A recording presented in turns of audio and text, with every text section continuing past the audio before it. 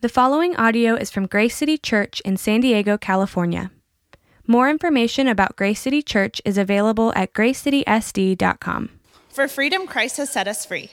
Stand firm, therefore, and do not submit to a yoke of slavery.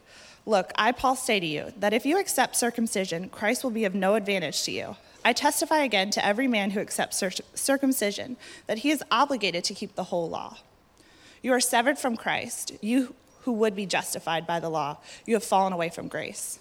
For through the Spirit, by faith, we ourselves eagerly await for the hope of righteousness. For in Christ Jesus, neither circumcision nor uncircumcision counts for anything, but only faith working through love. You were running well. Who hindered you from obeying the truth? This persuasion is not from him who calls you. A little leaven leavens the whole lump. I have confidence in the Lord that you will take no other view, and the one who is troubling you will bear the penalty, whoever he is. But if I, brothers, still preach circumcision, why am I still being persecuted? In that case, the offense of the cross has been removed. I wish those who unsettle you will emasculate themselves, for you were called to freedom, brothers. Only do not use your freedom as an opportunity for the flesh, but through love serve one another. For the whole law is fulfilled in one word: you shall love your neighbor as yourself. But if you bite and devour one another, watch out that you are not consumed by one another. Heavenly Father, thank you so much for your word, God. Thank you so much for the truth. Help us to hear this truth with open ears, God, and lean this truth into our heart. Help it illuminate what we need. Help it encourage us. We're so joyful that we have this time to learn and to grow in our faith and our love for you. It's in your name we pray. Amen. Amen. Thanks, Victoria. Good morning. All right, well, we're going to continue in our current series, Who We Are, and if this is your first time, my name is Randall, and I'm one of the pastors here, and I'm excited this morning to go through the rest of this series because we've been covering our core values as a church, and the challenge from the beginning has been if you can make it, come and listen to all of the different messages that we're going to be talking through, and so there's 6 in total, and we are number 5 right now. We're studying through the book of Galatians, and we are in Galatians 5, 1 through 15. And here's what we've covered so far. The first week we talked about the gospel and what that means in our lives and really the story of Jesus and how that becomes our story as we receive Jesus into our lives. And then also the next week was the Spirit. We talked about the power of the Holy Spirit in our lives. And then the next week was family. And I just want to say this, I love family time. I love seeing everybody connecting, talking. And one of the things that we believe is that God has made us a family because of Jesus. And so we're now brothers and sisters in Christ.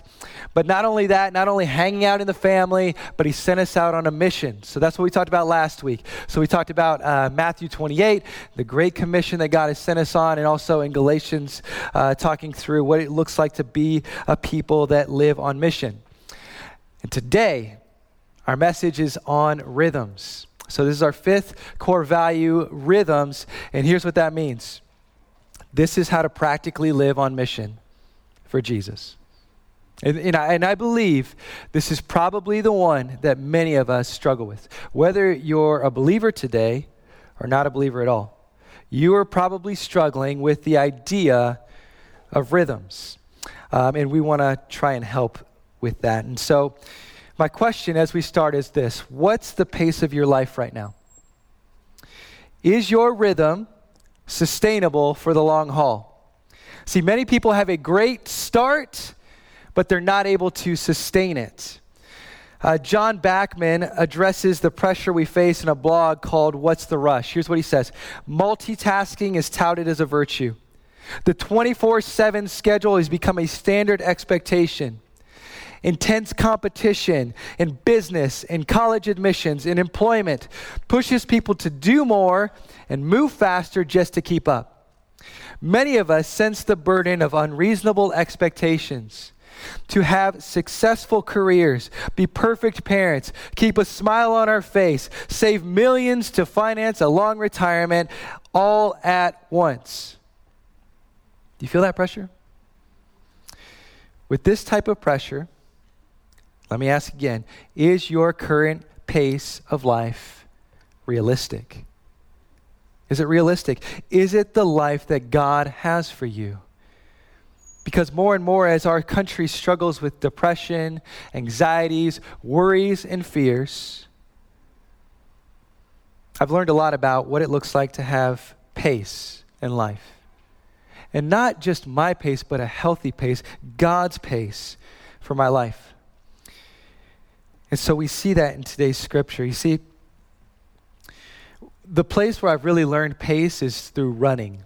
Now, growing up, I've hated running. Like, I was always fast as a kid, like, pretty athletic, like I could run fast. But when you asked me to run long distances, that was a different story. Did not like running long distances. And last October, I ran a half marathon. And this was a big deal because, again, I don't like running long distances. But what I learned was a lot of the time I couldn't run the distance that I wanted to run was because of my pace. My pace was too fast for the distance that I was trying to run. And so I would always get tired out. I didn't like it. And one of the things recently I've been doing as I've been continuing just to kind of train is to run on the treadmill. And what I found is the treadmill is just a different thing because when you get on the treadmill, there are other people next to you, right? They're like right next to you. And usually what happens is when you're on the treadmill, it's not only you're running, but you're also looking at what's happening next to you. You're feeling pretty good, right? But when somebody's running a little bit faster next to you, you're kind of checking that out. Like, what do I need? Do I need to speed my pace up? And I had one of these experiences last week. I was on the treadmill over at the YMCA, and as I was running, at that point I had run about 3.5 miles, and I was doing a pretty steady pace, and I was feeling pretty good. But then all of a sudden, this guy got on the treadmill next to me, and he's all geared up. He's got all the running gear. He's got the really cool shoes. He's got all that stuff going on. And so as I'm running, I can see it out of the corner of my eye, like, this guy's pretty good. He's probably pretty fast, So I see him. He starts his pace. He starts ticking it up, and I'm like, oh man, like he's going pretty fast, right? So he just starts sprinting, and I'm thinking in my mind, okay, Randall, you can't compete with this guy. Okay, you've already run 3.5 miles. You just need to focus on what you're doing right here. And what happens is I see him. He's going fast, but then 10 minutes later, he's gone. He gets off the treadmill. He's breathing really hard, and he was running a pace that was too quick, right? And that's usually what happens to us in life. Is like we got all the gear, we look really good, but we can't sustain it. And we start comparing ourselves to other people and their pace instead of running the race that we're called to run. And so we find the Apostle Paul looking at the Galatians saying, okay, verse 7, you were running a good race. Who hindered you? Who jumped in and hindered you from the race that you were called to run?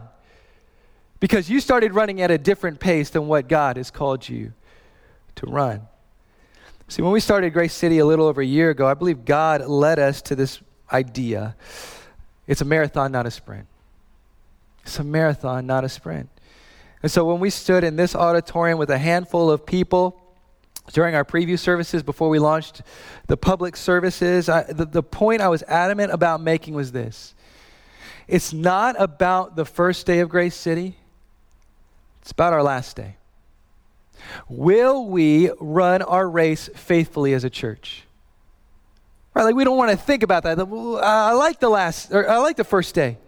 We put so much attention on the first day. See, when it comes to marriages, isn't that the thing? It's like we put all of this money, all of this energy into the first day. But what about the last day? Because the last day for me and my wife is I want me to be holding her hand or her holding my hand as I pass on into eternity. That's the type of race I want to run. But yet so many times in the quick Instagram culture, it's all about the short race, the sprint. And we're not equipped to run for the long haul. See, our culture is running at the pace of the hurry-up offense or the no-huddle offense. You hear about that in football. It's basically this. If you're not a sports person or anything, it's this. It's usually in football, after every play, you stop, you huddle up, and you just say, okay, what's the play? But our pace right now and the culture of our right now is not we stop, we huddle up, we say, okay, what's next? But it's the next and the next and the next and the next. We have no time to breathe. No time to say, okay, what's happening? And reports are showing that burnout is it's the leading reason for men and women to leave ministry more than any other reason. Recent ABC study showed that more than half of U.S. employees feel overworked and overwhelmed. And 70% say they often dream of having a different job. I mean, is that the pace we're running at right now? Looking for a way out? In June of 2016, Stephen D'Souza wrote an article in the Harvard Business Review called "Don't Get Surprised by Burnout." And here's what he says. Therapy, coaching, exercise, or meditation may relieve the symptoms of burnout and help us cope or even thrive in these conditions, but they won't necessarily change the conditions themselves. For people who have already tried mindfulness and deep breathing and other exercises and are still struggling with burnout, we might also need to challenge some fundamental assumptions around how much we can really do and develop the capability and permission to not do. We don't have the capacity to do it all. You see, many of us have not backed off enough to say, I can't do it all. I can't run at this pace. I wasn't meant to. See, what's the reasoning that you can back off and say, okay, I can't do it all? In a culture that says you have to do it all. Well, as Christians, we trust in one who did it all. And that's why Jesus said in John 19:30, it is finished. It's finished. Like the deepest longings of everything that you think matters, it's ultimately done. And so will you live in the Jesus rhythm of life where he says, hey, I want to invite you into the finished work that I've already done, and you don't have to carry that weight any longer, but you've got to do it all. See, for Christians, burnout is real. And when the Apostle Paul is talking here, he's talking to Christians who are burning themselves out on religion and other things. And I believe that a lot of our burnout today is tied up in some spiritual issues, some deep spiritual issues that I would call gospel fractures. It's believing that God is not enough to take care of us. It's believing that everything in life depends on me. It's believing that my plan is better than God's plan. It's believing that we are invincible. Ultimately, we trust more in our work than we do in Jesus' work. That's the problem. And so Jesus, again, invites us and says, come, experience the gospel. See, it's a life where we are not the center of the universe. God is. And our rhythm as a church, here's what it is. I remember sitting with my friend Amanda one day, and we were just like, this is it. Grace pace. It's the grace pace. What is that? It's not a frenzied life. It is a life filled with the Holy Spirit. It's about God's power, God's wisdom, God's direction. It's the belief that church is not an event that you got to go do. It's a family. It's a family. It's God's family. It's the belief that a life on mission with Jesus is not another program. It's a lifestyle. It encompasses your life. See, it's taking it everywhere and just saying, just be Jesus right where you're at. Why do many people burn out or drop out of the race? It's complex, right? We're all different. We're all unique. But I believe a key element is our personal rhythms. And so the question is, are you living life on your rhythms or God's? And our text this morning is Galatians 5, 1 through 15. And we're going to break this down, but I'm going to give you some background here. Paul is addressing some of the false teachers that are coming in and really disturbing some ideas and some thinking that the people had here in Galatia. And through the power of the gospel, he's trying to lift the anxieties off of them. He's trying to lift the fears off of them. He's trying to lift the pressures that are being placed on them by these false teachers. And he's pleading with them. He's saying that the true freedom that you've always been looking for is found in Jesus. Like you knew this, but you've lost it. And I got to point you back to him because that's where your freedom is. And so today's text, Paul teaches us the rhythms of Jesus. And here's where it starts. It starts with radical freedom, God's presence, and self-forgetfulness. Radical freedom, God's presence, self-forgetfulness. Let's break this down. So Jesus calls us to the rhythms of radical freedom. What does that mean? Let's look at verses 1 through 4. For freedom, Christ has set us free. Stand firm, therefore, and do not submit again to a yoke of slavery. Look, I, Paul, say to you that if you accept circumcision, Christ will be of no advantage to you. I testify again to every man who accepts circumcision that he is obligated to keep the whole law. You are severed from Christ. You who would be justified by the law, you have fallen away from grace. Let's look at verse 1 real quick. So here's what he says. For freedom, Christ has set us free. Everything about the gospel of Jesus is freedom.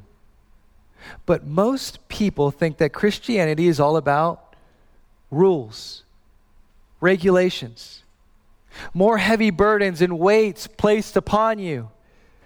I got to do this or I got to do that. But what we find is that under the lordship of Jesus, the gospel doesn't put on more burden, it lifts off the burdens. It says you're free. When you are in Christ, you are free. Why? Because Jesus carried all the heavy burdens. Jesus lived out the law perfectly. Jesus did it all. See, it's not believing in our work, it's believing in the work of Christ that's going to free you up in life. And so verse 1, this is really interesting because it's so packed full with stuff, but it says, has set us free. So Christ has set us free. Now what this is the aorist tense, which is in the past tense. This is a single past action that has been completed. So what he's saying is, in Christ, he set us free. And so when you were in Christ, you were set free. You were completely free. When you receive the gospel, you are brought into a radical freedom that says, you don't have to do anything any longer. That's just radical, right? And through the work of Jesus, your salvation is complete. Now, when we're bought into Christ, we think, well, here's all the things I have to do. But Jesus says, no, it's freely given to you. I've given everything to you. Everything that you need has been given. And so we have this radical freedom from sin and condemnation. That's why in Romans chapter 8, he says, there is therefore now no condemnation for those who are in Christ Jesus. Right? Do you ever walk around with this weight of guilt or feeling like I'm not good enough or any of those things, those pressures, right? He says, there is no more of that in Christ. But here's the reality that you and I, though we are free, don't live like free people. And so what he says is this, that there is a yoke of slavery that is placed on you. It's believing the wrong things. He says, you're free from sin and condemnation, but right now, you're not free from the yoke of slavery that's been placed on you. There's something that you're believing that's not true. Because here's what it is. It's possible for the prison cell to be unlocked and the door to be open, but still live like a prisoner. Like you're still sitting in the prison cell and everything's been done.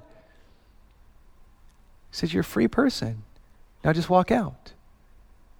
But many of us are sitting in the prison cell saying, I don't believe it. I don't believe it's true. And so this radical freedom is saying, no, Christ has set us free, and it's for freedom that Christ has set us free. Now it's time to walk in it. See, how does this happen?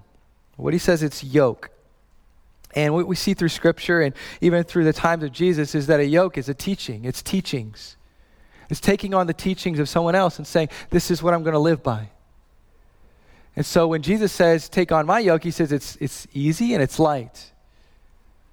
But what we do is we take on the teachings of the world. We say these are the ideas of other people. And so it starts to jumble it up for us. And basically what happens is we take on this rhythm from the world, ideas of the world, and basically say, Jesus, you're not enough. You're not enough. I got to go do more because here's what this person says or that person says, or any of these pressures that are coming in on me right now. So you can be a Christian and live like you are not in your day-to-day life. It's possible. And what happens is you become a slave to this world, like the ideas, everything of this world. See, at one point, the Galatians, they didn't believe that there were any rules. And so they took on the yoke of the world and said, I'm just going to live however I want. And so it's just all about pleasure. But now the Galatians are under a new temptation. It's not anymore trying to be the people who are just doing whatever they want, but it's actually the other side. Now their temptation is to become moral sticklers. See, many of us we come into this new life in Christ. It's like first we were like all over here where we had no rules. We could do whatever we wanted. But then when we were like bought into Christ, we started to believe these other things like, that everybody's got to be like me now. And we start putting that weight on other people, and we become these moral sticklers who are thinking that we're better than everybody else. See, that's the temptation that they're being bought into here, where they're like, okay, now we got to do this. And essentially what they're saying is, verse 4, he says, you fall away from grace. Essentially, they're saying, we don't need grace. Yeah, we became Christians, the cross, yeah, all that stuff. Now we're going to go do it on our own strength. And what he's saying is you are missing out on the radical freedom that is only found in Jesus. One commentator on Galatians says this: the Galatians will experience once again the anxiety, guilt, and burdened life they knew before as pagans. They will never be sure that they are being good enough. Their lives will be as fear-based and proud and guilt-ridden as they were before. They will fall into the touchiness, insecurity, pride, discouragement, and weariness of people who are never sure that they have worth. Do you feel that? Even as Christian, do you feel like you struggle at times where you feel like, do I even have worth or value? Christ says differently. And so how does Paul instruct them to stay free? Well, verse 1, he says to stand firm. Stand firm. Stand firm in what? The gospel. In Jesus. And knowing that Jesus is enough for you. This is much like Philippians 1:27, which says, you are standing firm in one spirit, with one mind, striving side by side for the faith of the gospel. Together they must be diligent in reminding each other that our freedom is found in the grace of God, not in what you or I do. Because here's the visual. Many of us right now, it feels like we're doggy paddling, doesn't it? Like we're doggy paddling just to survive, just to keep our head above water. But it's much like that video I saw one time of this little kid who's just doing that, he's doggy paddling. And then his mom says, stand up. And he's crying, screaming, and then he stands up and he's in like a foot of water. That's what the Apostle Paul is saying here. He's saying it's time to stand up. It's time to stand firm in what you know is true. What's true is that Jesus died for you. He loves you. The gospel is true. It's all finished. Ultimately, it is all finished. The world is not resting on your shoulders right now. Even though you feel like it, it's not. Don't live the anxiety-filled life that you feel like you need to perpetuate and keep going in. It's time to stand firm. And here's how you do it. It's this picture. The military term is stand firm. It's like you're linking arms together and you're all doing it together. It's not by yourself, but it is all together, standing firm together, like in the movie Braveheart, where they're all like together and there's this huge shield that they're forming. They're standing firm. They're in the battle. They're in the war. There are going to be some ideas that are going to come in that aren't true, but they're saying, nope, this is the truth. It's Jesus. It's his grace. That's it. We have a radical freedom through the work of Jesus. Second is this. This is how you're going to be able to do this, his presence. It's a rhythm of his presence. Okay, so first it's the rhythm of radical freedom that you have in Christ because of his grace. Second, it's his presence.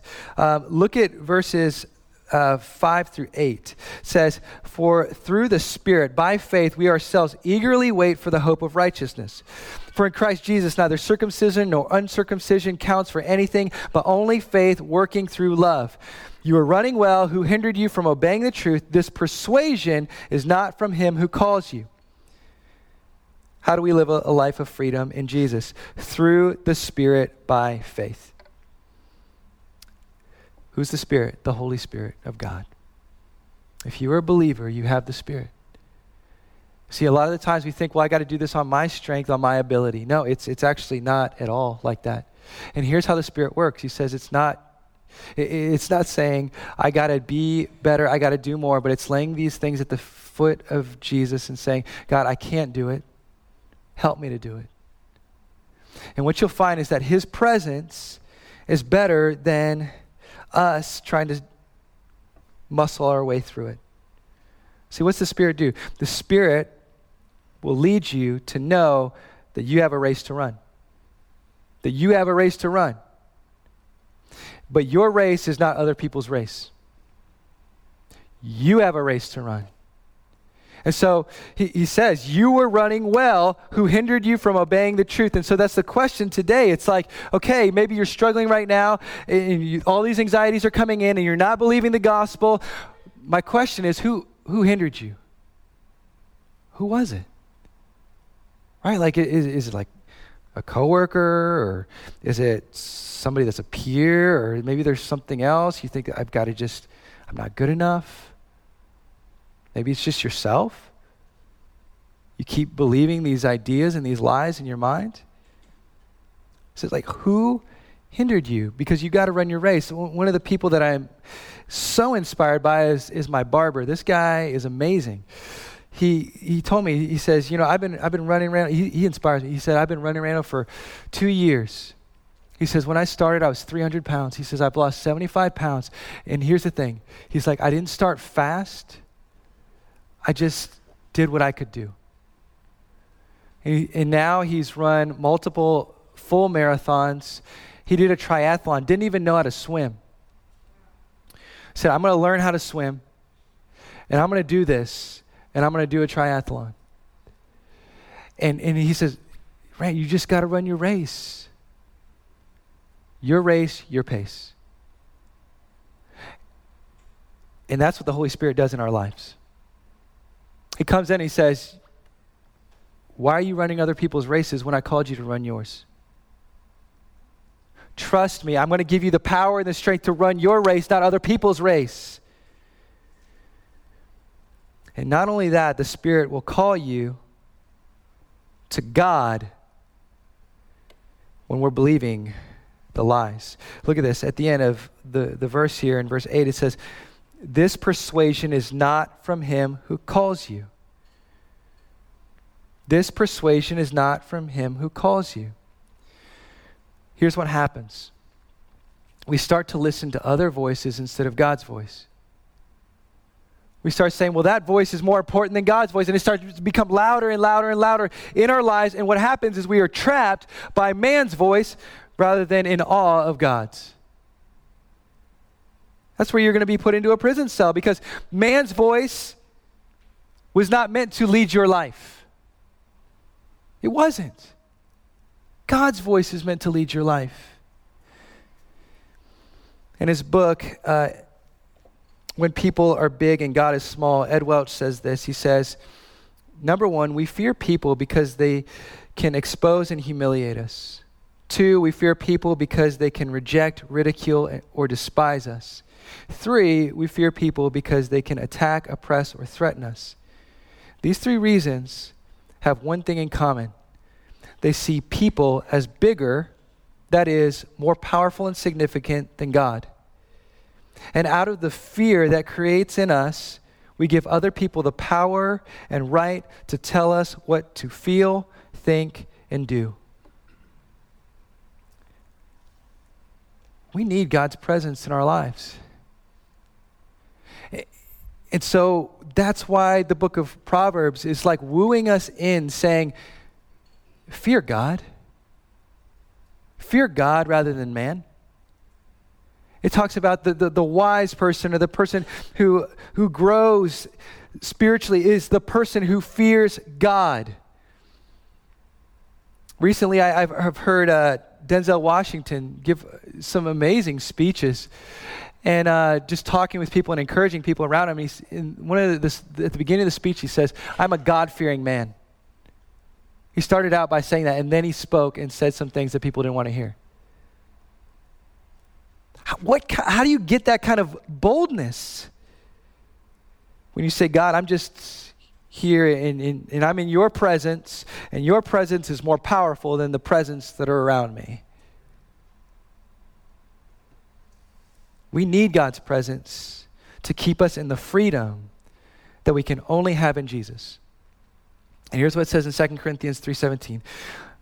Now the Lord is the Spirit, and where the Spirit of the Lord is, there is freedom. Freedom comes in God's presence. Saying, God, I fear you more than anything else. I'm accountable to you more than anything else. And I'm going to come to you and ask for your help. Help free me, Lord, from the bondage that I face on a daily basis, the anxieties that I'm facing now. And then lastly is this self-forgetfulness. It's the rhythm of, first, just this radical freedom. Second, the rhythm of his presence, being in his presence, knowing that he is more powerful and better than anything else. And third, it's self-forgetfulness, the rhythm of self-forgetfulness. So here's what he says. For you were called to freedom, brothers.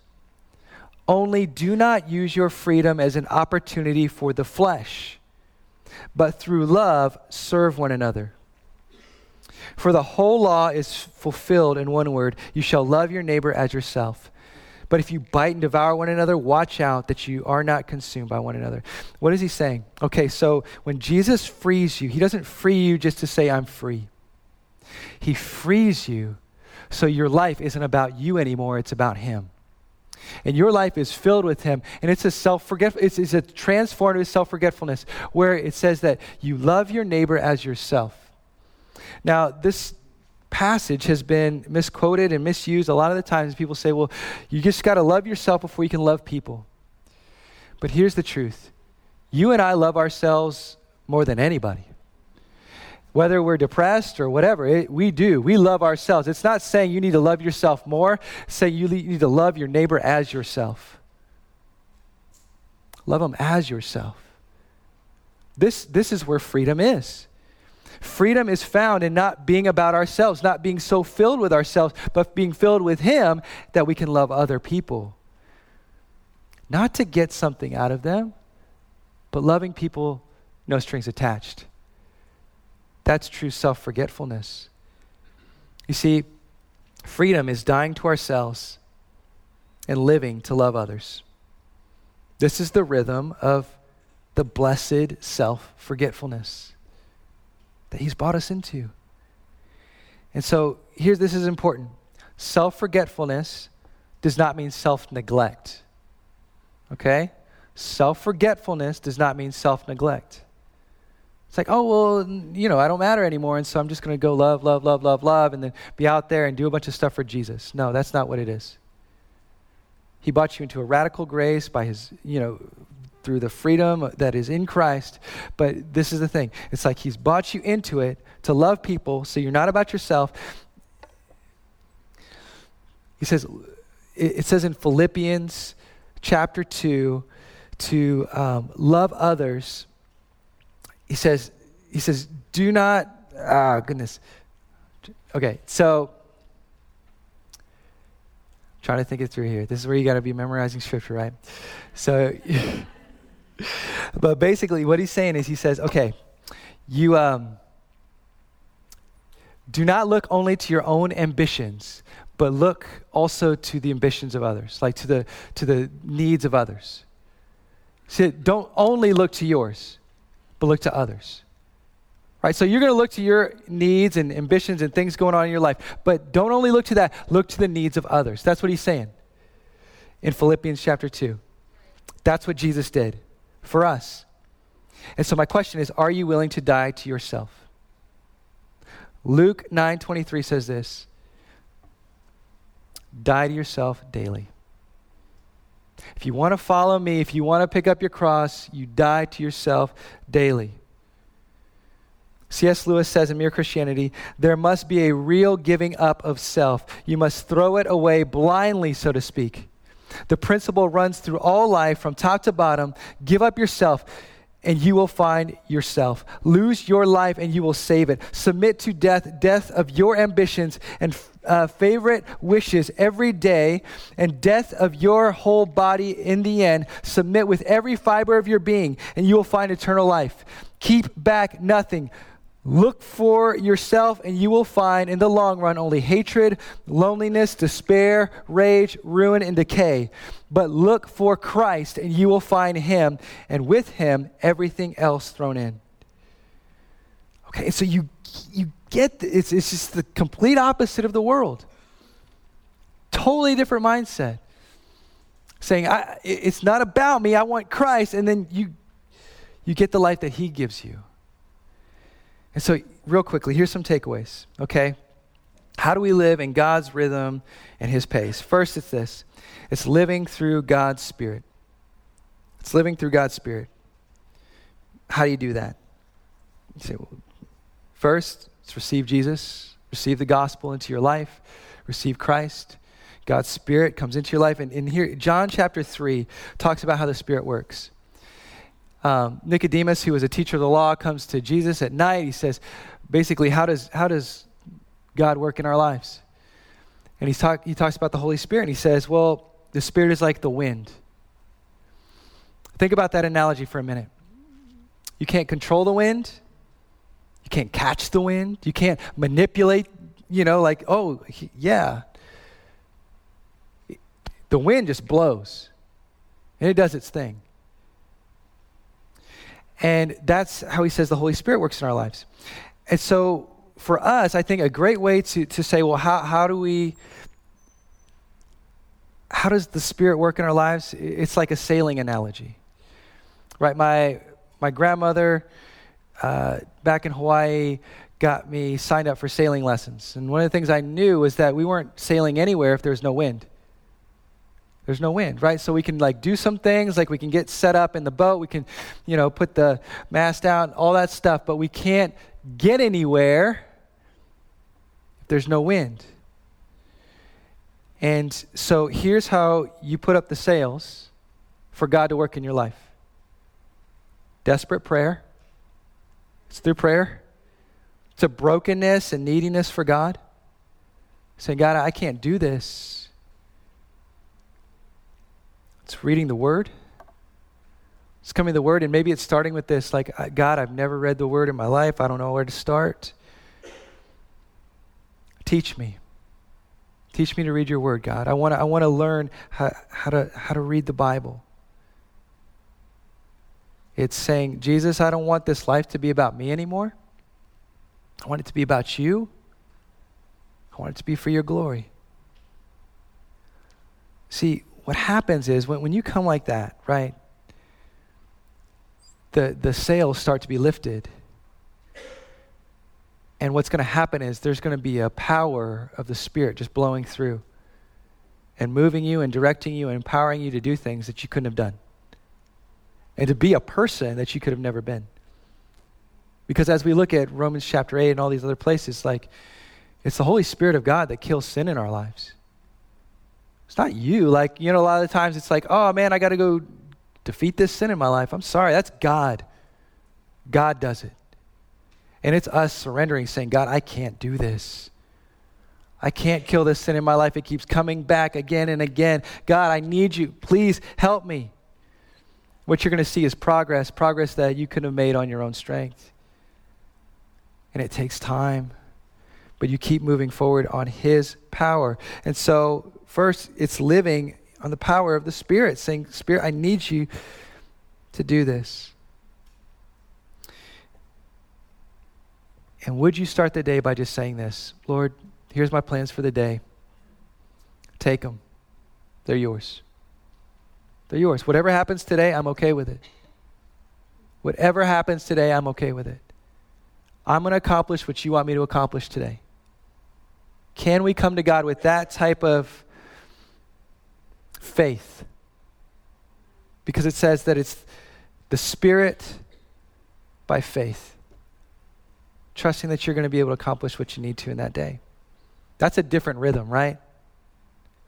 That's the rhythm that actually says I can get some sleep at night. The next one is this. It's trusting God's design and God's way. First, God's design.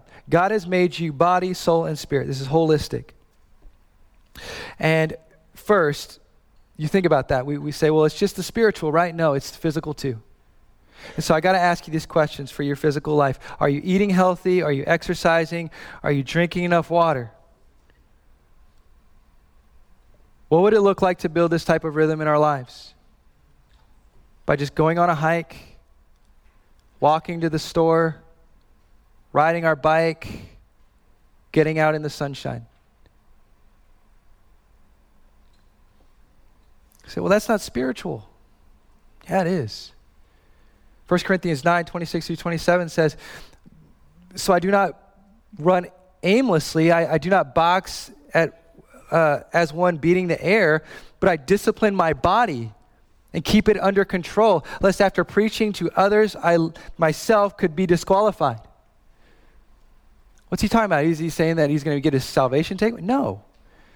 What he's saying is that there will be people who look at his life and say, man, I don't know if I can trust you because of the life that you live.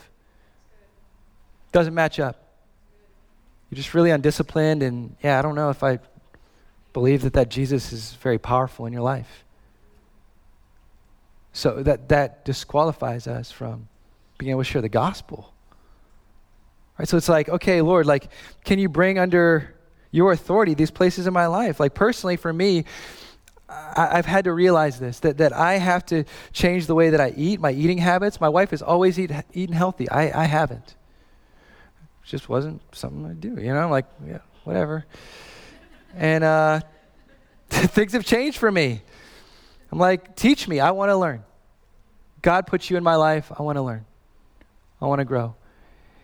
My eating has changed. Exercise. The biggest one is just drinking more water. Do you know that if you don't drink enough water, like your brain can like bring on depressive thoughts? It's proven in studies, like different things like that. And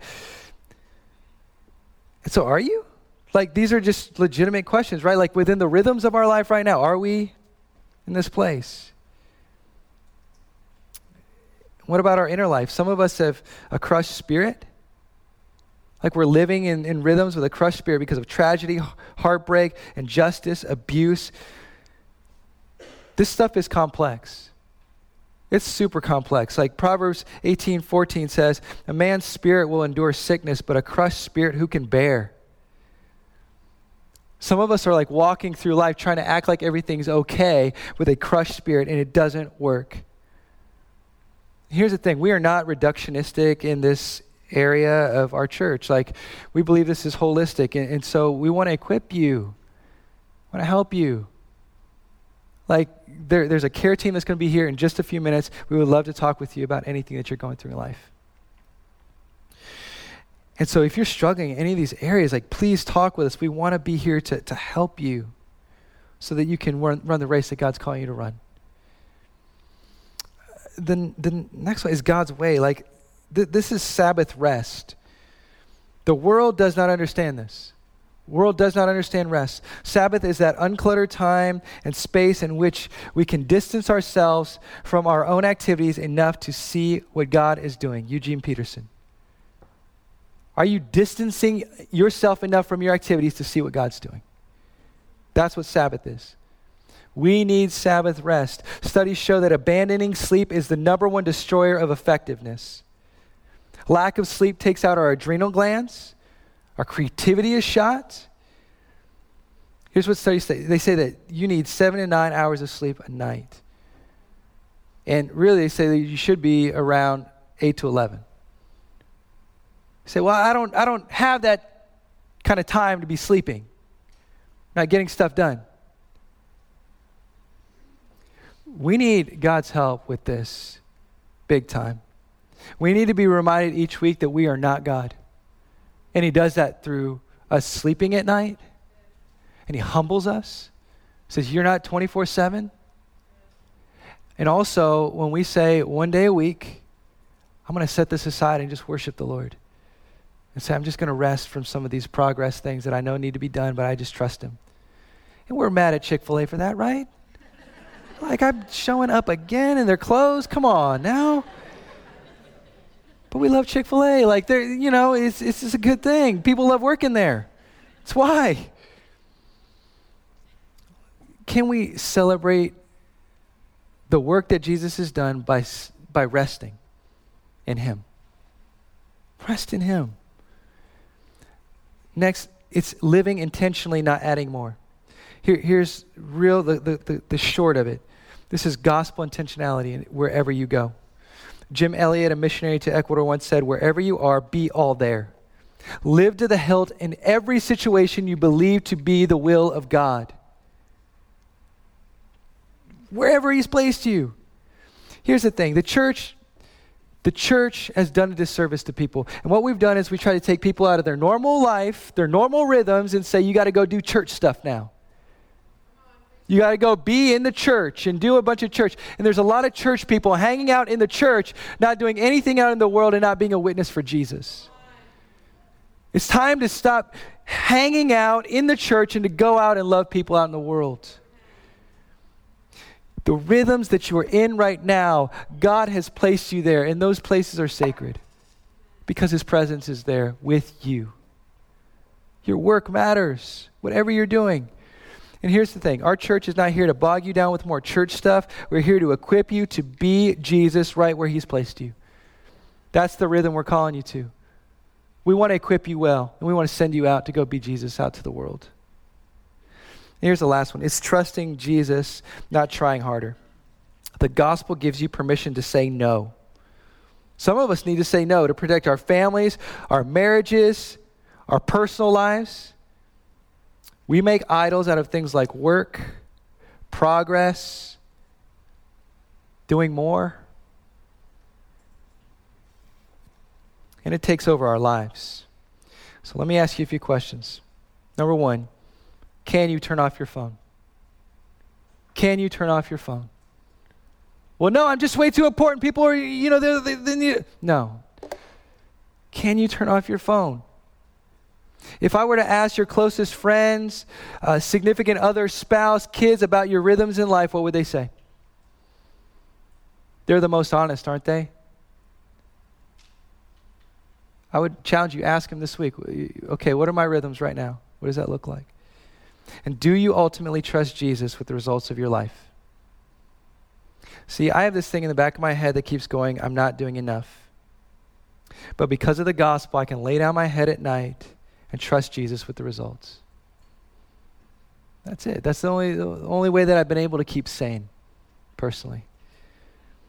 And so Matthew 11, 28 through 30, this is the Message version, but this is what I want to end with. Are you tired, worn out, burned out on religion? Come to me, get away with me, and you'll recover your life. I'll show you how to take a real rest. Walk with me and work with me. Watch how I do it. Learn the unforced rhythms of grace. I won't lay anything heavy or ill-fitting on you. Keep company with me, and you'll learn to live freely and lightly. That's the life and the rhythm that Jesus is calling us to. Let's pray. Jesus, thank you that you've done it all, that we don't have to do it all, but you've done it all for us. And we pray that the cross is enough for us, the gospel is enough for us today. And Lord, if that's not how we're living, I pray that you call us to that better place, that place with you. We pray this in Jesus' name. Amen. Thank you for listening to this resource from Grace City Church. If you found this helpful, feel free to share it and enjoy more resources at gracecitysd.com. Grace City Church exists to equip people with the gospel for everyday life.